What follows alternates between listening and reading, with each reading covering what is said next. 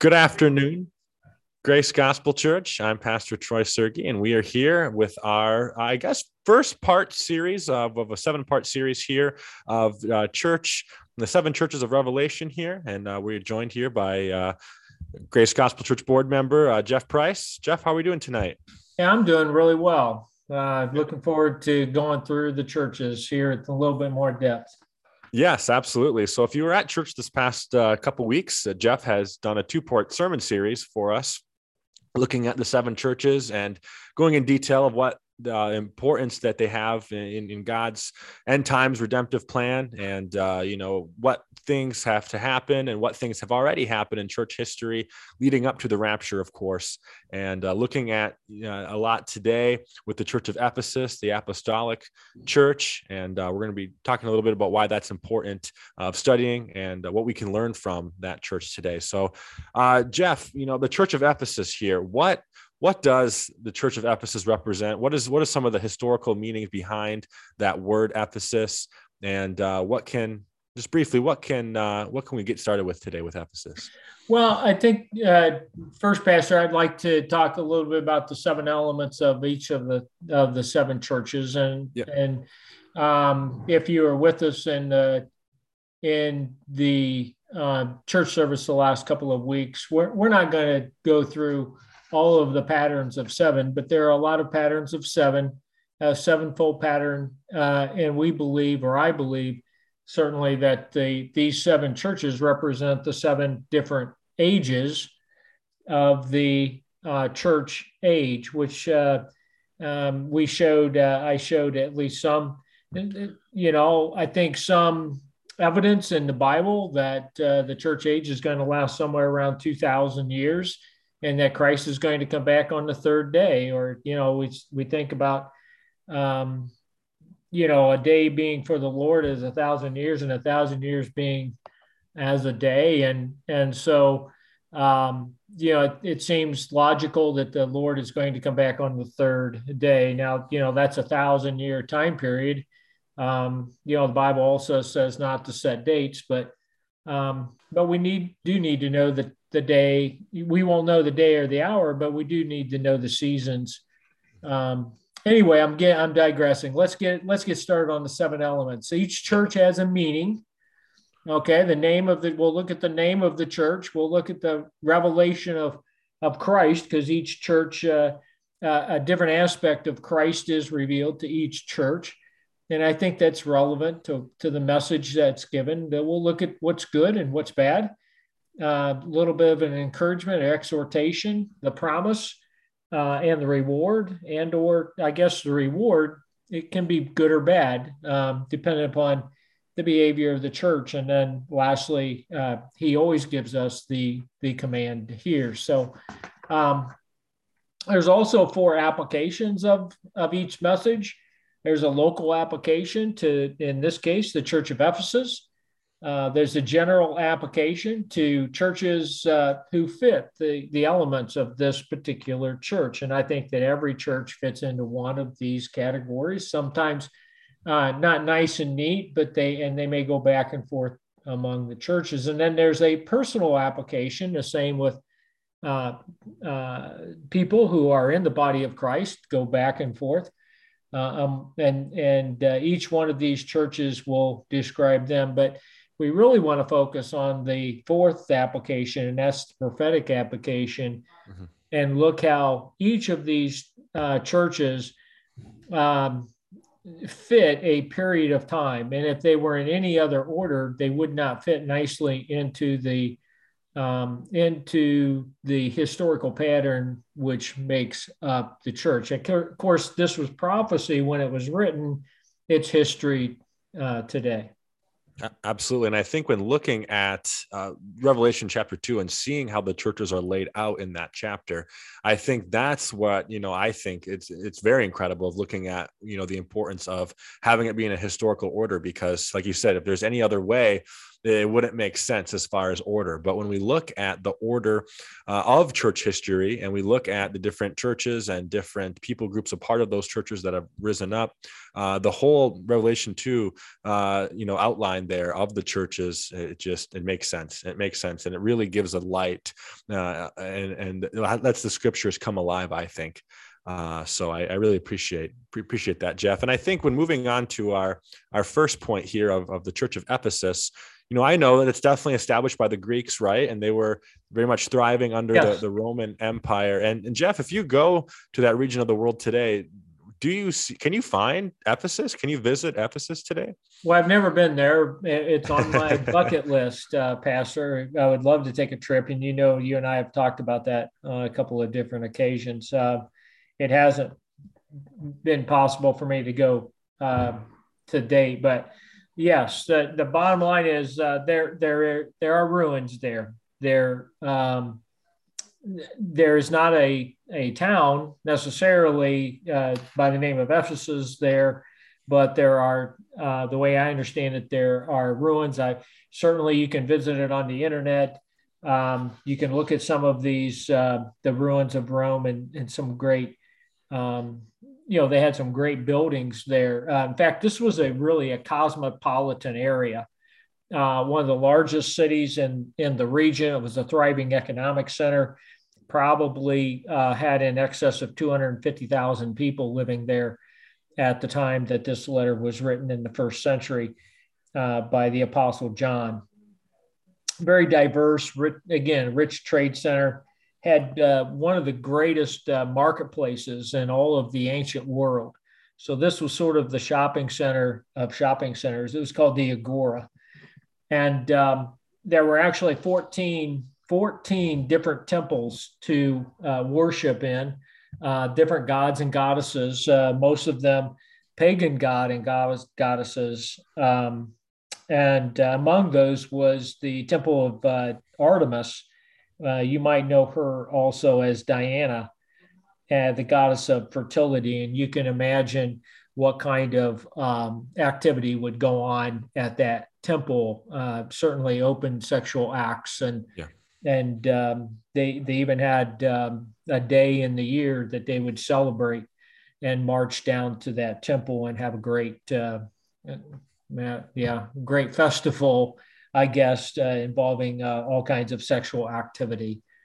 And that's the world in which the Ephesians were living. And so it was very difficult for them in this. You can imagine living in New York City, or someplace like that, and trying to spread the gospel of the grace of God in that type of atmosphere. Emperor worship was also very prevalent. Domitian was one of the first to be really worshipped, and this was one of the first places to call the emperor a god. And they actually built a statue and a temple to Domitian. So if you couldn't find a god or goddess to worship, you could always worship the emperor. Absolutely. And I think that name Ephesus, that means desirable, right? Something that's Yes. desirable. Yeah. And let's look at the churches here. We talked a little bit about the culture that was around, Ephesus at this time. So what did the believers in Ephesus hold that was good, that we can learn from and that we can practice into our faith? What were some of the good things, Jeff, that you've looked at with your study of Ephesus, as far as, the early apostles and things that they lived out with their faith that were good and honoring to the Lord? Yeah, I mean, Apostle John goes through a whole list of these. They include, good deeds, hard work, perseverance. This church could spot a false prophet a mile away, it seems, and they tested prophets or anybody who came into their church or proclaimed the name of Jesus. They tested them, Pastor, and they made sure that that person was speaking the truth that had been revealed to them. Of course, you think of the pastors that they've had. They had the Apostle Paul, who founded this church and preached for more than 2 years here in Ephesus. And then they had Timothy. And then finally, after the revelation was given to the Apostle John in his exile to Patmos, he was actually let off that island and continued to pastor this church. And so they had great teaching. They hated the Nicolaitans. The Nicolaitans, among other things, believed that you could experience all of the things in the Ephesian culture. You could, throw incense on the altar to get into the agora. You could take part in the festivals, even in the sexual activity, because the things that you did in the body were not important. It was the spirit, the inner being, which was the important part. So they were sort of the compromisers in the church here at Ephesus, and Jesus says, "I hate those people too, as you do, and you've called them out." So those were some of the good things that this church had. Yeah, absolutely. And I think of, a lot of Jesus's, words to his disciples were, be wary of false prophets and being aware of, people coming in the name of my name and not being, of me, being of the evil one. And I think that's something that I think, this church probably had on their forefront as remembering, as people who were eyewitnesses of Christ, remembering who he was and being able to weed out the bad there. And I think, being around Jesus, just imagine that. I mean, this is the only church that we can say actually was around, right, the physical Jesus on earth. And I think with that comes a great sense of, urgency and understanding of this message. And, we here today, right, we have to live by faith, and I think, Jesus says, but blessed is the one who does not see me yet still believes, when he's talking to Thomas after being risen. And I think, this church didn't necessarily have, they had faith, but it was a different kind of faith. It was a faith in what they already knew, which I think makes it strong. And I think it makes it able to, weed out the bad of the world and that others coming in the name of God. So let's move on a little bit to maybe the bad. What did they fail to do in the end? Because we look at how well they started. We look at the people that they were able to convert there in the first century. So what went wrong with the Ephesus church? Well, just following up before we will go right to the bad, but just following up on, your point. Yes, they did know. This church was the model church. It really was. I mean, from the outside looking in. Had great teaching, knew all of the word, had firsthand knowledge of who Jesus was. But they had some bad things pointed out, but actually one, and it was glaring, because Jesus says here that they had lost their first love. And we automatically go there, Pastor. We think, well, gee, they lost their love for Jesus. And I don't necessarily think that's... I don't necessarily think that that's the case, at least not from the outside looking in. They had lost their love for Jesus because they had lost their love for each other. And Jesus says, John tells us, Jesus, the Holy Spirit tells us that if we love one another, we are to love our brothers. In fact, Jesus gave the disciples at the Last Supper a new command, that you love one another. And I think that's what they had. That's what was missing in this church. The love for God manifested in the love for each other. And it's really quite amazing, because if you read John's first epistle and you think, again, John was the apostle here, who was also the pastor, the elder. His first 4 chapters of First John is all about loving one another and that command. So we love because he first loved us. Yes, but we love one another, and we build each other up in the body of Christ. And I think sometimes we miss that. We also suffer today from this. We say we love Jesus, but we don't manifest that in the love that we have for our fellow humans, and especially brothers and sisters in Christ. Yeah, absolutely. And I think of, Jesus's word, like you said, love the Lord your God with all your heart, all your soul, all your mind, and all your strength. And the second is like it, love your neighbor as yourself. And I think all the law and the prophets, they held their hat on those two commandments there. And I think when you lose your love for another, in a sense, you have to lose your love for God, right? You can't say that you love God Right. and forsake your brother, right? I mean, I think those were John's words there in First John, John. So John um, says you're a liar if yeah, you yeah, forsake your brother. You say yes, you love God and you forsake your brother, you make God, Jesus, to be a liar. So yes. And the truth is not in you, is pretty, what he pretty says. strong words, Yes, you know? yes. And I think when the truth is in us, truly in us, we do love one another because we love God, right?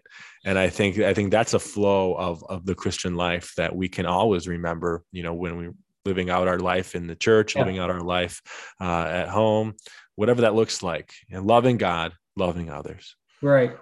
And this was philos. This was brother. It's called brotherly love. It's Mhm. not eros. It's not agape Right. love. It's philos love. It's the kind of love that you have for your brother. Yes, yes. And I have here, looking at back at the notes here, command to hear what God is saying to the churches, listen to what I'm telling you individually and corporately Yeah. within our churches. And that's something that we have to remember, that this is something that our church needs to be reminded of. I think not that, we're doing a poor job of this, but we can never be doing a perfect job of this, right? And I think always reminding ourselves, always being open to hearing the word of God, being humble enough to listen and letting the word speak for us, is something that I think our church can very much take from this passage and take from this church, this historical church. Yes. In studying this, I have learned that lesson, and um, I, I'm not the most touchy feely guy, all the time. And I do I'm convicted my own self because, I need to show and demonstrate my love for God by loving each my brothers and sisters in Christ. I'd like to also just highlight a couple of other things here before we wrap Absolutely. this up. And um, Jesus told this church also. He said repent. And Pastor, I don't think we say that enough in our modern day churches. Repent here is the word matandeo.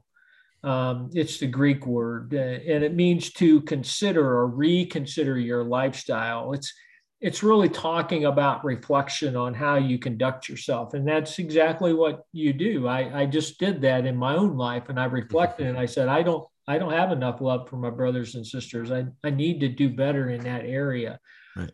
and that's what I'm going to ask God to give me clarity, and first I'm going to ask His forgiveness because I have not done according to His word, and then I'm going to ask for clarity and strength in conducting my life.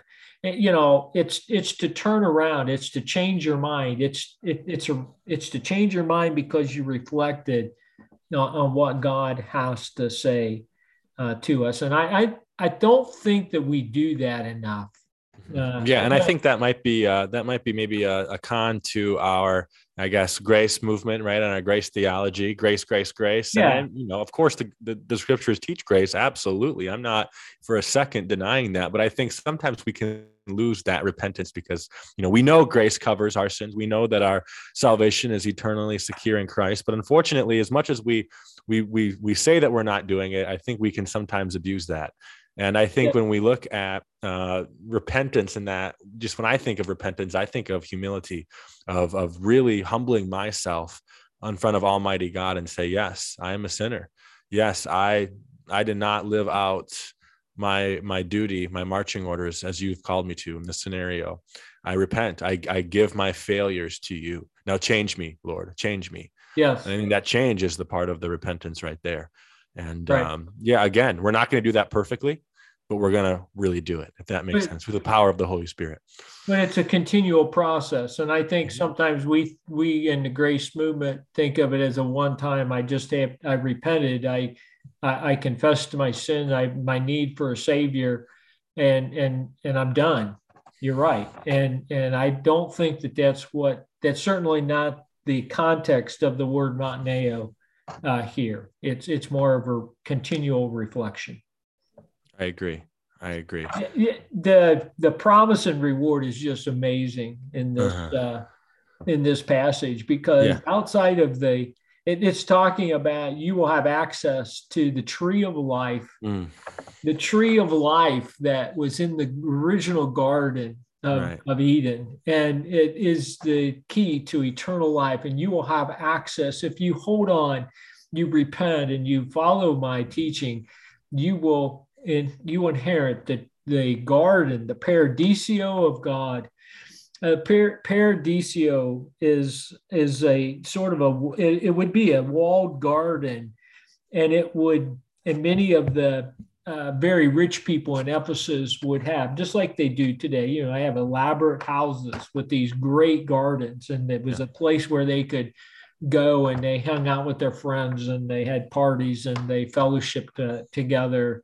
And it was just that, relaxing. You think of a garden, but the other piece to this is that tree of life is, I think, in direct contrast to a tree that grew, at least according to legend, outside of the temple of Artemis. And of course, Artemis was the temple of a goddess of fertility, and women who wanted to become pregnant would many times go to that tree in a superstitious type of way and would touch the tree, and that was supposed to make them, fertile. It was right outside. It was this giant tree that was right outside the goddess, the temple there of Artemis, which, by the way, was one of the eight wonders of the ancient world.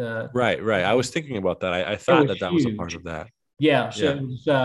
It dwarfed buildings like the Parthenon and other ancient buildings. It was a huge and a very beautiful temple, but it had this great tree, and Jesus says you're not having access to those things now. You don't have maybe access to the agora. You don't, you haven't compromised and taken part in these festivals. But I've got a better thing for you. And what a wonderful picture of the paradise. To be absent from the body is to be Mm. present with the Lord, and we will walk with him in his paradise if we go before his coming at the rapture. And It's I think, yeah, the more we look at this stuff, the more we make the historical connections, the cultural connections, and even the Old Testament connections. You can't tell me there's no God, Jeff. You Yeah, can't tell me that right. Christ isn't coming soon. You can't tell me that Christ died for my sins and that my faith in him gives me a new life and a life to look forward to, but also a purpose in my life here on earth. And I think that's the encouragement that I want to leave with our church, and those others who are listening to this podcast right now, is the encouragement that all these things point to Christ, and Christ gave us a purpose for our life. He died on the cross for our sins. He rose again, giving us salvation, and we put our faith in him. Of course, we don't believe that our life will become perfect with a snap of a finger, but we become justified in his sight, right? Made right in the sight of God, and that leads to eternal life. And now we do have a purpose. We have gifts and abilities that God will use to glorify, his kingdom. We become ministers of reconciliation, and just all these things. And it's going to be the same. I'm probably going to close with the same truth after every church. But all of this, when I look at it, it brings me closer to the Lord Jesus. And I think that is what we're called to be doing, Jeff. And any last words for our church, or for encouragement, or some of the other things that this has taught you in your personal devotion? Well, I think this study of the garden is just, it's a wonderful study to think about. And if you get, I would encourage people to look at that, because the paradise today, Mm-hmm. um, Be with me in Jesus told paradise. the thief on the cross, today you will be with me in paradise. That's paradisio. That's the garden. That's where the tree of life is. Mm. And that's where we commune with Jesus. And to be absent from our body today is to be present there. And it's made it more real for me as I studied this passage and others related to this garden paradise, Pastor, I have no fear of death. I almost at this point long for the rest that I'm going to find in that paradise. Absolutely. It's brought me into a much closer Yeah. and deeper relationship. He is a wonderful Savior. Get to know him because he will give you peace and rest and just understanding. Again, it's all about building a relationship with who he is. It is. It is. So I'm going to close in prayer, Jeff, and I look forward to coming again next week and doing our second one on Smyrna. And All right. just looking forward to diving back into the scriptures with you and really looking at, again, what the Lord's placed on your heart, but also looking at the scriptures, what they want to speak for ourselves. And it's really important that we look at that. So I'm going to pray. Father, again, we're so thankful to humbly come before you, looking at just the apostolic church in the past, Father, the churches of the apostles, the church of Ephesus, Father, and looking at, what we can do right in our church and pointing out maybe false prophets, standing firm in love, Father, but we can't miss not just our love for you, but we can't miss our love for one another, Father. And I think that is something that you tell us in your word, that your son, the Lord Jesus, lived out perfectly on this earth. And that's something we can emulate in our workplaces, in our churches, Father, and in our families. Father, we're just so thankful that for that relationship that we can have with you, the death and resurrection of your son, the Lord Jesus, that we actually have life and that we are looking forward to being with you in paradise, Father, Pardesia, as the word tells us in the Greek. And again, we just can't thank you enough for the relationship, the brotherlyhood, the sisterlyhood that we have through the local church, and that we can look at the past, we can look at history and not just look at it as old words on ancient paper, Father, but we can actually apply that to our own lives and have a relationship again with the author of life. Again, Father, we pray this all in your son's holy name. Amen. Amen. Amen.